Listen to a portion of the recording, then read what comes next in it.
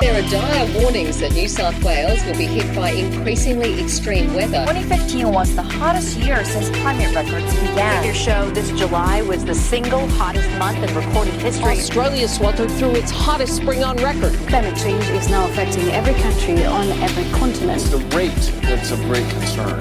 And what do you put that rate down to? Oh, it's human activity. We have everything we need. Some still doubt that we have the will to act. But I say the will to act is itself a renewable resource. Hello and welcome to Climactic, the flagship podcast of the Climactic Collective. My name is Mark, and this is an episode of Serially Curious with Mark and Eve. But originally, it was intended as something else entirely. Artbreaker is a show on the Climactic Network that's a little unique, but it's also an homage. It's unique in the sense it's a composite show, with multiple hosts making documentaries about a variety of artistic disciplines. But it's also an homage to one of my favorite podcasts, Song Exploder. You're listening to Song Exploder, where musicians take apart their songs and piece by piece tell the story of how they were made. My name is Rishikesh Hirway. Artbreaker is exploring the intersection of creativity and art and the climate crisis. How does climate awareness change the work of creative people? And how does their work reflect the times that we're in? This episode's guest, Brenna Quinlan, is a permaculture illustrator and a perfect Artbreaker guest. So the only reason that this is not an Artbreaker episode is we went broader in the chat Eve and I had with Brenna, and not as deep into particular pieces as we do on that show. But if you enjoy this, I highly recommend you check out Artbreaker from climactic.fm or wherever you listen to podcasts. And now, to introduce Brenna, over to you, Eve. Thanks, Mark. Eve here. Brenna is a permaculture illustrator, who you may know from her prolific Instagram profile, her work as the illustrator of Retro Suburbia, the go-to book for permaculture, or from her new kids' book, Our Street. What I like about Brenna's work is that she beautifully illustrates just how many ways you can engage to build a better and more inclusive world. No matter where you are in your journey to climate justice, Brenna will illustrate a place where you fit. And now to our chat with Brenna Quinlan. I'm Brenna Quinlan. I'm an illustrator and educator, and I focus my time and creativity on themes like climate change, permaculture, social justice, and biodiversity. I live at Meliadora. It's the permaculture property established by David Holmgren and his partner Sue Dennett in central Victoria, Australia. I've been here for 4 wonderful years, and we milk goats and grow vegetables and really practice what we preach. Let's start off by introducing your new book, which is Our Street. Would you like to talk about the inspiration for it and what's it about? It's an interesting story, actually.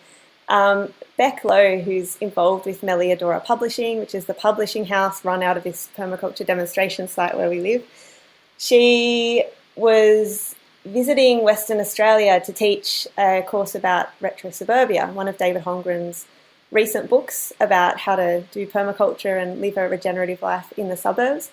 And as she was teaching the course, one of the course participants is a teacher in Western Australia. And he said, it would just be so great if part of this book became a resource for teachers. Like, what if you did a picture book about it? And she thought, that's a pretty good idea.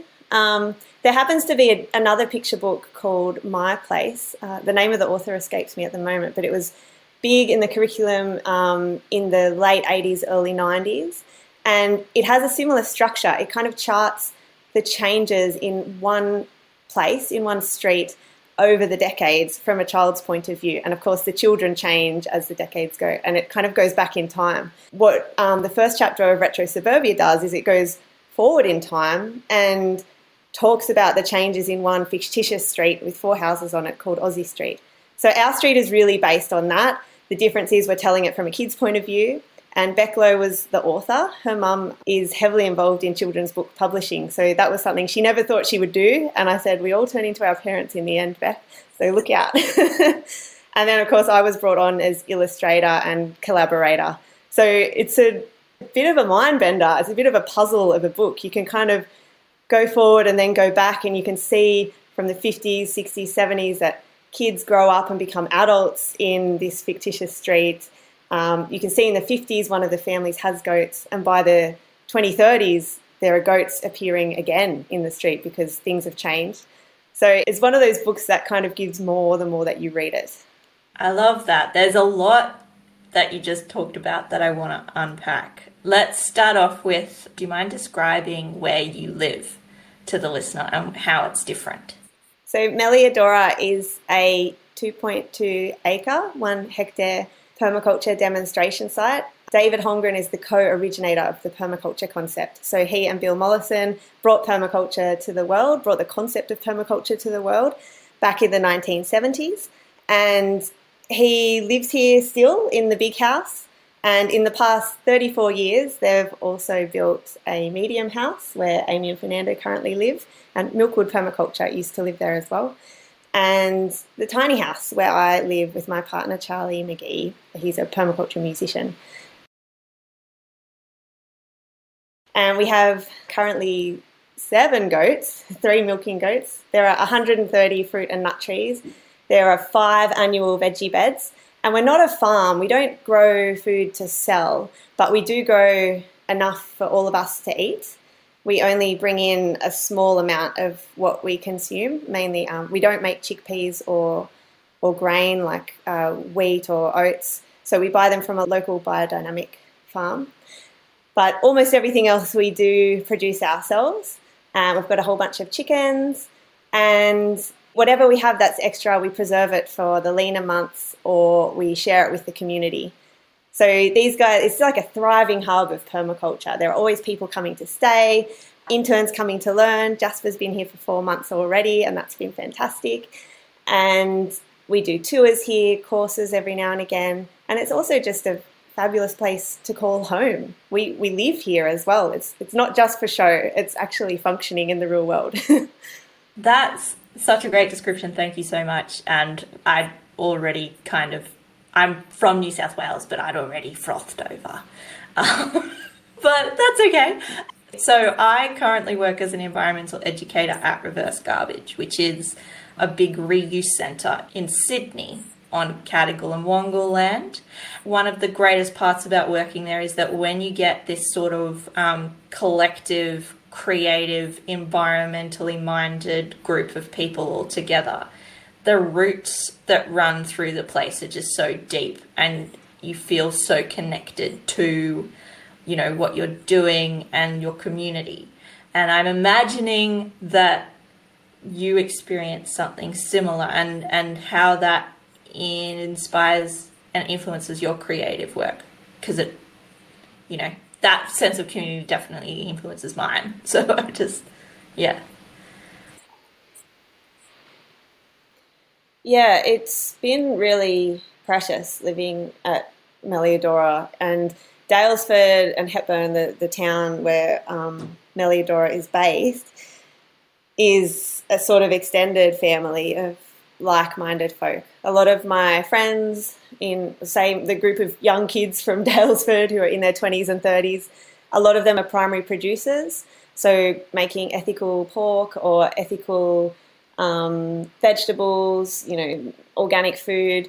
One girl runs a local baker, and she only makes her sourdough only from grain from the local area.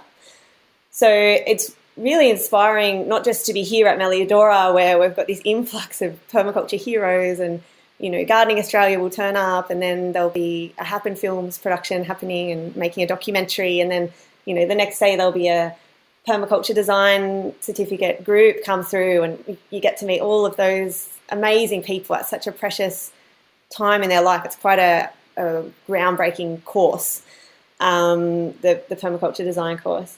And so not only do we have access to that, those who live here, but also Dalesford itself. There are free workshops going on all the time. There's a monthly one called Wild Fennel, which is about herbalism, and you can just turn up and for 4 hours on a Saturday learn about everything you ever wanted to know about herbalism. There's also Culture Club, which is about ferments. Again, that's a monthly free one. There's a free beekeeping group. So all of these are put on by people in our local community who really believe in the non-monetary economy, in sharing the abundance of knowledge, and in helping to make the world a better place by empowering the people around them. Fantastic. So really it's more of a question of how can you not get involved in creative stuff from where you are. So when did you start, like, I think there's always that step where you take what you're creating for yourself and go, now I'm going to put this out into the world. I'm going to, share it with other people. And so what drove you to start doing that initially? I think for me, the point where I decided to send the message out to the world was really when David Holmgren asked if I would like to illustrate his book, Retro Suburbia. So before that, I had always been an artist, but as I learned more and more about permaculture and climate and sustainability, there was a tension there, because the artist path in a lot of ways is quite shallow. It's create art, especially if you're a painter, get it in galleries and sell art to people for lots of money. And that's a game I could have played. That's a path I could have gone down. But I was just lacking meaning there. And it seems like, we're running out of time to just do things that look pretty. It didn't sit well with my newfound set of ethics. So I was thinking a lot about how I could express my need to create, to draw, to paint, but overlap that with something a bit more meaningful. And as I was thinking this way over the course of a few years, I was volunteering at different places and eventually landed here at Meliadora as an intern. And after 4 months of interning, so volunteering 5 days a week, learning all about all the things that happen here, David said, "Hey, we heard you can draw, and we happen to need an illustrator for this huge, important book project I'm working on. What do you think about doing that?" And I was absolutely terrified, but also totally stoked. I mean, that was just my dream come true, that I could collaborate with Dave on something like this. And I'd honestly never considered illustration before. Like I'd spent quite a few years living in South America, and I guess artists there practice art in certain ways, but illustrating just wasn't an idea I'd come across. It wasn't a profession I'd seen anyone get into. I didn't really understand what it was, but I got pretty good at understanding that pretty quickly through David's book. If anyone who's seen it, it's quite a hefty number. There are over 130 illustrations in that book. I think it's 800 pages or something. It's like a course in paper form.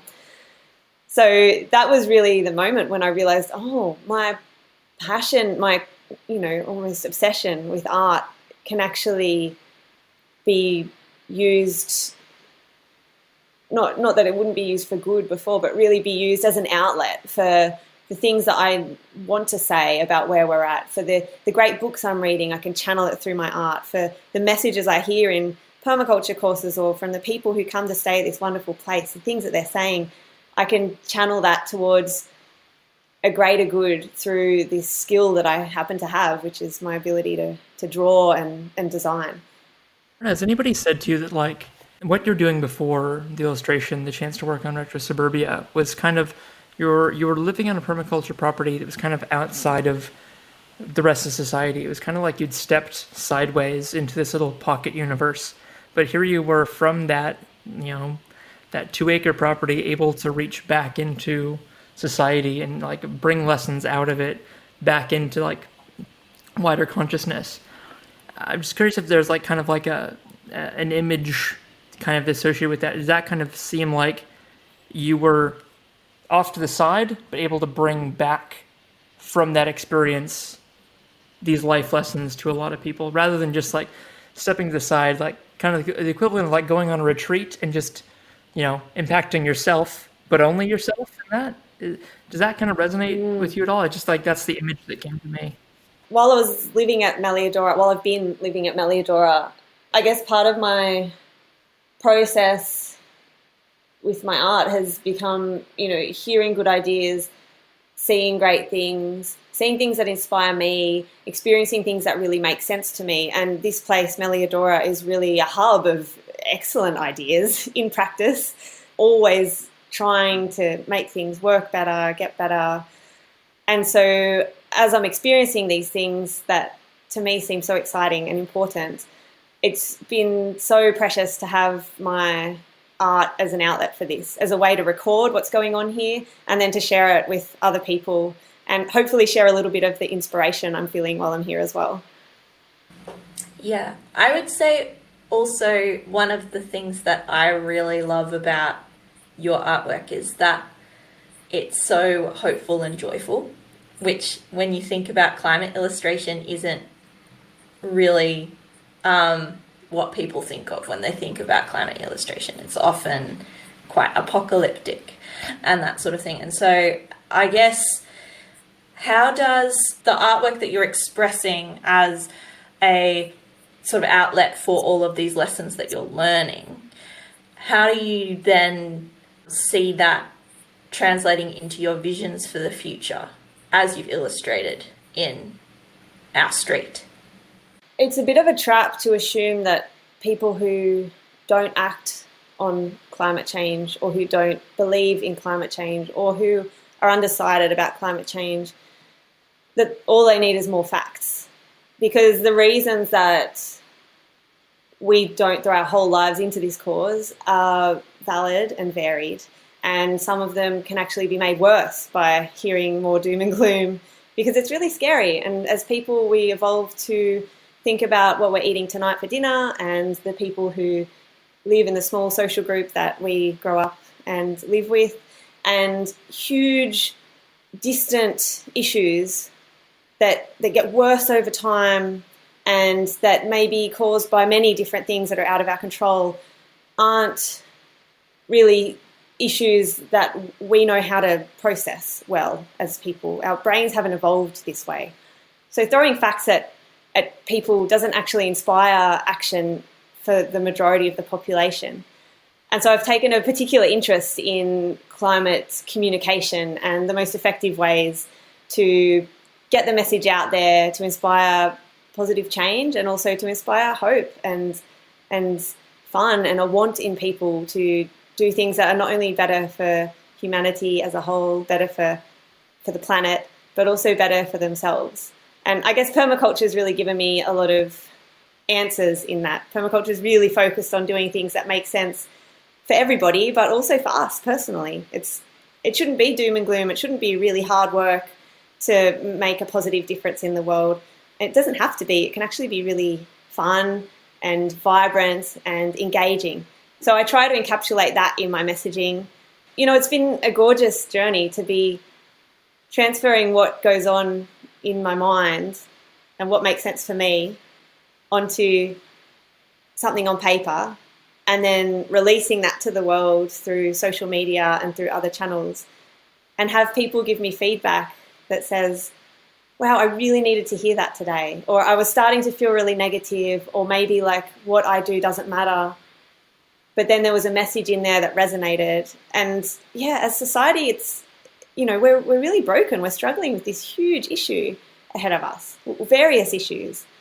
And we can't individually solve the problem, but collectively we can. And we're seeing the beginnings of that now. It's actually a really exciting decade to be alive. It is scary and things are getting real, but people are getting on board as well. So gosh, what a time to be able to be part of this movement, to inspire people to join it, to inspire others to stick it out, and to inspire people to do their bit and know that we've all got each other's backs. I really thank you for saying that. I really love that. Mark knows this. I've struggled with my place in the climate movement a lot, and one of my favorite pieces of art I go back to is your illustration of this is what the climate movement looks like, and it's got people riding bikes and people growing in their gardens and people protesting and people organizing and people, and just all of these people doing all of this little patchwork of things that you can see on the page. And I think, how important it is to shed light on the more gentle aspects of this movement, and that are all really important as well, where it's not right at the forefront and in the marches, although they are also very important. And so I guess in terms of, you said, like, the art as activism aspect of your work, how do you decide between making an illustration that is about permaculture or compost or something that's very important but very gentle, versus when you start to make a much more politicized post? Everybody through their lives is somewhere on the journey, right? And so as we move on, we move to different stages of the journey, and sometimes we take steps forward and sometimes we take steps back because we're working full time, or maybe we've lost our job, or our rent goes up, or we have a couple of kids. You know, there are things that happen in our lives, and then every person is on a different stage of the journey as well. And so for me, it makes the most sense to reach the most amount of people and to communicate in the most effective way, to create works that speak to different people at different stages. And for some people, it's about really taking that plunge to plant a seed for the first time in your life. And gosh, the magic of that stage when you first see a little lettuce or radish poking up out of the ground, and then you make that one radish into the best salad you've ever had in your life. It is such a beautiful thing. And then other people are growing food for entire communities and drawing down carbon in the soil, but asking themselves, you know, why aren't they chaining themselves more to a tree, or why aren't they showing up for the school strike for climate? So it's about letting people know that we're all in this together. It's really important to grow your first radish. It's also really important to do what makes you come alive and makes you feel really happy. And that's going to be so different for every person. So yeah, you got to have humor about it. You've got to have some works that are serious because that's what some people are ready for, but others are just about chickens and a joke, you know, and that's really important as well. We're not computers, so you can't just give out the same thing to people every single day. So if you spent too much time around someone like myself, it's very easy to get down in the dumps about the future. Because you've kind of taken on that role, Brenna, and you inhabit it so well as like a source of perspective and optimism, and hey, look at all this, the good stuff that's happening, even if it's really little. Look at these chickens, look at these goats, don't they make you feel happy? Like, is there a way that you kind of psych yourself up to do that? Or like, is there a way that you get yourself into that joyful place to be able to create that artwork? And I'm kind of ideally hoping for like, it could be it'd actually be delightful if it is a piece of formidable vegetable music or something. But like, is there something that, like, you know, always kind of brings a smile to your face and your heart as you sit down to do an illustration? Ideally, I'm looking for something I can put a sound bed of underneath this. Full disclosure. Interestingly, Charlie McGee, my partner from the band Formidable Vegetable, he gets really down in the dumps if he reads the news too much. So, you know, it's about finding what works for you and what balance is right for you. And so I read the news because I love it. I just think it's fascinating, and it doesn't matter how dark it seems, it never really affects me in that way. And I'll tell him what he needs to know every day. So he's still in the loop. And everyone has their strategy, and that's his. And I'll tell you, it's made such a huge difference to both of our lives. But I think, you know, there are lots of strategies to process the huge and scary reality that we live in. And for some people, for me for a time, it was telling 3 friends who I knew were really well read on climate change and were concerned about the way things are heading as well, telling them that I'd just like to check in with them once a month and have an open conversation about it. And that was really therapeutic for all of us, because you can't always bring these things up with your parents or your housemates, people don't always know how to talk about it or want to talk about it. And the other part of it is just, as funny as it sounds, one of my mottos, and I have this pinned up on my inspiration board, is make climate change fun again. Surround yourself with things that are funny. You want to read the memes, you want to read the comics. It's serious, but it doesn't have to be depressing. And Formidable Vegetable has some amazing songs about how we can change the world, or how we are changing the world in really positive ways. But the music is so lighthearted and so wonderful. And I'll tell you, when there's a whole bunch of people at one of their concerts, all dancing together and singing out the same chorus, all with that positive energy about doing good in the world, it really feels like we're making a difference. You go home the next week just supercharged to go and do your bit. Is there a particular piece that always gets you feeling like that when you hear it sung live? I'll be able to find some live recordings. It's interesting with Formidable Veg's music because they explore the fun and the joy side of life and of regenerative living.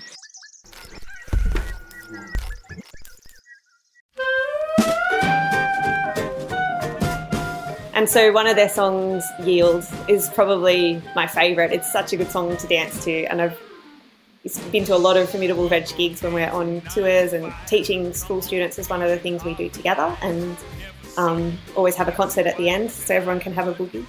So Yield is a really fun one. But then they also have the shadow side of that, which is the grief and the sadness. And the song Trees Eat Us All in the End is a quote from Permaculture co-originator Bill Mollison about how we don't really die because the trees end up eating us and living on long after we're gone. So that's probably my second favourite song.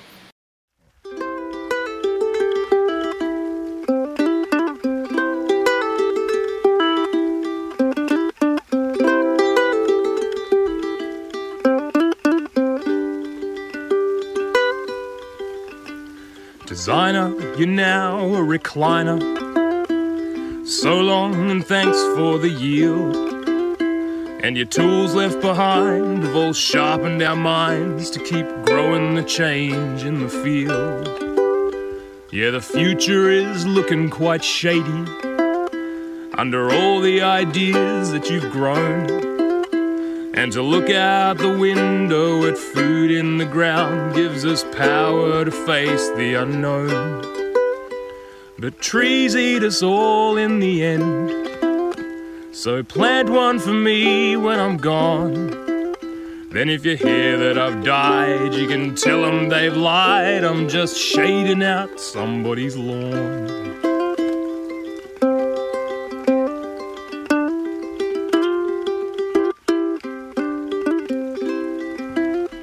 Tapping into the rhizomes of wisdom, you wove them all into a tale.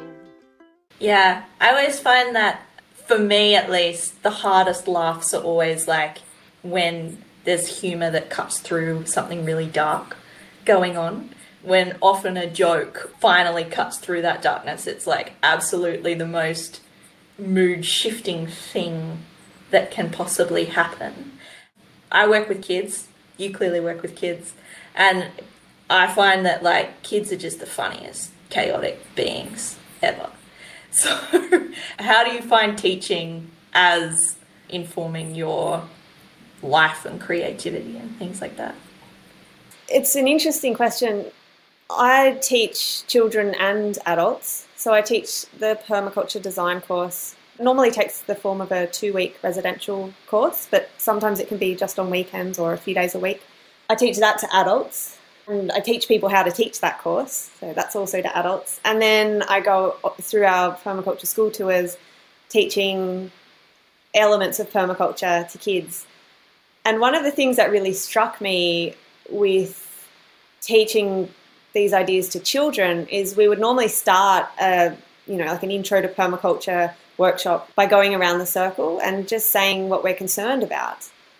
And the level of sophistication coming from these 7 and 8-year-old kids about their concerns were things like, oil drilling in the Bight and deforestation and how that affects the koala population. And back when I was in primary school, I was thinking, gosh, it was all about recycling and energy efficient light bulbs, wasn't it? And that was basically the extent of it. And I remember staying up at night worrying because I couldn't understand how those small actions would actually affect the huge issues that we were facing. Whereas kids now are just so much more advanced. And the answers that the kids give in that concerns exercise, we then later go on to say, well, how can we meet these concerns with something like permaculture? The answers they were giving were stronger than the answers we get in adult courses. And that, that gives me a lot of hope for the future. It also drives me to want to create more resources to help these kids have some of the answers, because we can all feel concerned about something, but the feedback we're getting from these kids is, oh, well, my parents don't really know what we can do about all this, or my teachers don't really have the answers. So I guess that's why Formidable Veg and we have a side project called Grow, Do It, and that's our outlet for this sort of kids education around sustainability, permaculture, regenerative living. That's why that was formed, to create resources, to link people together who are already working in this space, and to get some sort of assistance out there to let these kids know, hey, there are so many answers out there. They are tried and tested answers out there, and you choose the ones that suit your situation because you can actually do something. Can I just ask quickly if there's any of those particular campaigns from when you were a kid that you remember quite strongly, Brenna, like some of the songs, or if we went and dug up some of them? It's like I remember the ones from my childhood were all about Amazon deforestation. I remember some TV show where everyone was living on a submarine because there's no oxygen left below, like above the surface, because Amazon was gone. Like, it's not real late 80s, early 90s dark stuff. From my childhood, I can remember the film Fern Gully, which was about the big bad deforestation guys coming in and destroying the beautiful forest that was there. And the film Avatar is actually quite a similar plotline to Fern Gully. Hello, hope you can stay with us for 7 Nightly News coming up at 6. A huge response to Clean Up Australia Day. Hundreds of thousands of volunteers help out. The US shows little interest in the And also I remember Clean Up Australia Day, getting out there in the heat of the summer and picking up cigarette butts in the cemetery next to the school convent, feeling like we were doing our bit. That's perfect. I'll be able to drop in some very evocative chords and excerpts from those campaigns. They're wonderful. If you had to create a similar campaign for today's kids, it sounds like what that would be is kind of the animated version of your illustrations. It's sort of focused on solutions in your home, in your neighborhood. It's not, hey kids, here's the macro situation. It's like, here's a little bit of that, but here's what you can actually do in your home. Is that accurate? Yeah, it's important in this messaging to explain that individual action is important, especially where it benefits you and the wider world. But being community-minded is probably the most important thing. So for kids, that takes the form of plugging in with your school. And let's do an energy audit in our school and then see how through behaviour change you can actually reduce your energy bills by 30 to 60% in almost every school overnight. That's behaviour change. That's not paying for solar panels or anything which would even take you further to that goal. And then with adults as well, it's about joining local groups. It's about talking to your MPs. I mean, kids can get in on that too, and it's had fantastic results. So as individuals, we can do a lot to change our households, and that's really important. And then as a group of households, we can actually change things on a much greater level through community. And then drawing the link between that action and the national level and the global level is also really empowering. We can see, oh, here are all these other communities doing these things. And look, they changed how energy is created in their state. And then the majority of states ended up changing it at the national level, and we're all actually working towards this cause. It's really important to see that we've made progress behind us, and in front of us there's a really clear path of where we're going. Wonderful. When I teach adults how to make stuff, which is what I do upcycling things. Like, you you give kids like something to get creative with and they will just go for it. Like, I don't need to do anything at all. You give adults something to get creative with and they need instructions. They can't handle it. And I was wondering if, like, when adults in particular grow their first radish and that sort of thing, if that you can spot when they're having that reaction of joy and absolute child excitement and then moderating that to be appropriate, and how you like try and break down that barrier and elicit that curiosity. I spent 6 years living in South America and learning about permaculture and eventually teaching permaculture over there. And there was a 4-day permaculture living course that we were instructing over in Brazil. And my role in that course, permaculture over there is really all about natural construction and community living. Whereas in Australia, they say the gateway drug to permaculture is gardening. It's very different depending on the context, how people relate to permaculture. So over there, we were doing some natural construction, some gardening, some nonviolent communication and other types of community living workshops. And I was running a recycled mosaic workshop. So showing people how they can waterproof surfaces in their bathroom, or, you know, make beautiful artworks, or make the stairs more durable out of a waste product, which is discarded tile. And we had a big group of people, and we're all making this kind of mural together, you know, all working on this one project with a sense of what the other's doing and what I've done, and how does that all fit to make a coherent whole. And this guy, Diego, started sobbing during the workshop. And we asked, what's going on for you, Diego? And he said, I used to be so creative as a kid, and I haven't had the opportunity to express this level of freedom and creativity for decades now. And he said, I'm happy. I'm crying because I'm happy. And so I've seen that same pattern replicate itself over and over in different expressions of regenerative living, for want of a better word. So planting out the types of lettuce you like to put in your salad bowl in one pot on your balcony, and watching a salad bowl grow before your eyes is creative expression. And making wild soda for the first time, which is just a bit of fruit, a bit of water, a spoon of honey, and 2 days with the lid on, and it comes out this fabulous probiotic fermented beverage. People are absolutely joyful and gleeful about this, and you kind of get the childlike effervescence come back to your life through learning new skills. You know, life can be quite heavy. You drive and you're in gridlock, and then you're in the office, and then you may be doing a job that doesn't really make your heart sing, and then you come back and you're tired, and the kids are there, and you've got to put on dinner, but you don't know what to cook, and then the TV is just the only thing that can help you shut down.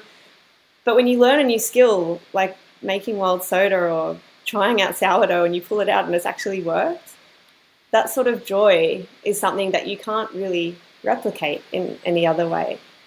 So it's a beautiful gift, really, to be on, to show people that a life of learning and new excitement every day is actually possible. Yeah. And I think one of the best parts about that for me is certainly that I think of that as survival skills, you know, of just like that's how you get through it, is finding a way and being really, really excited about it and happy to be there.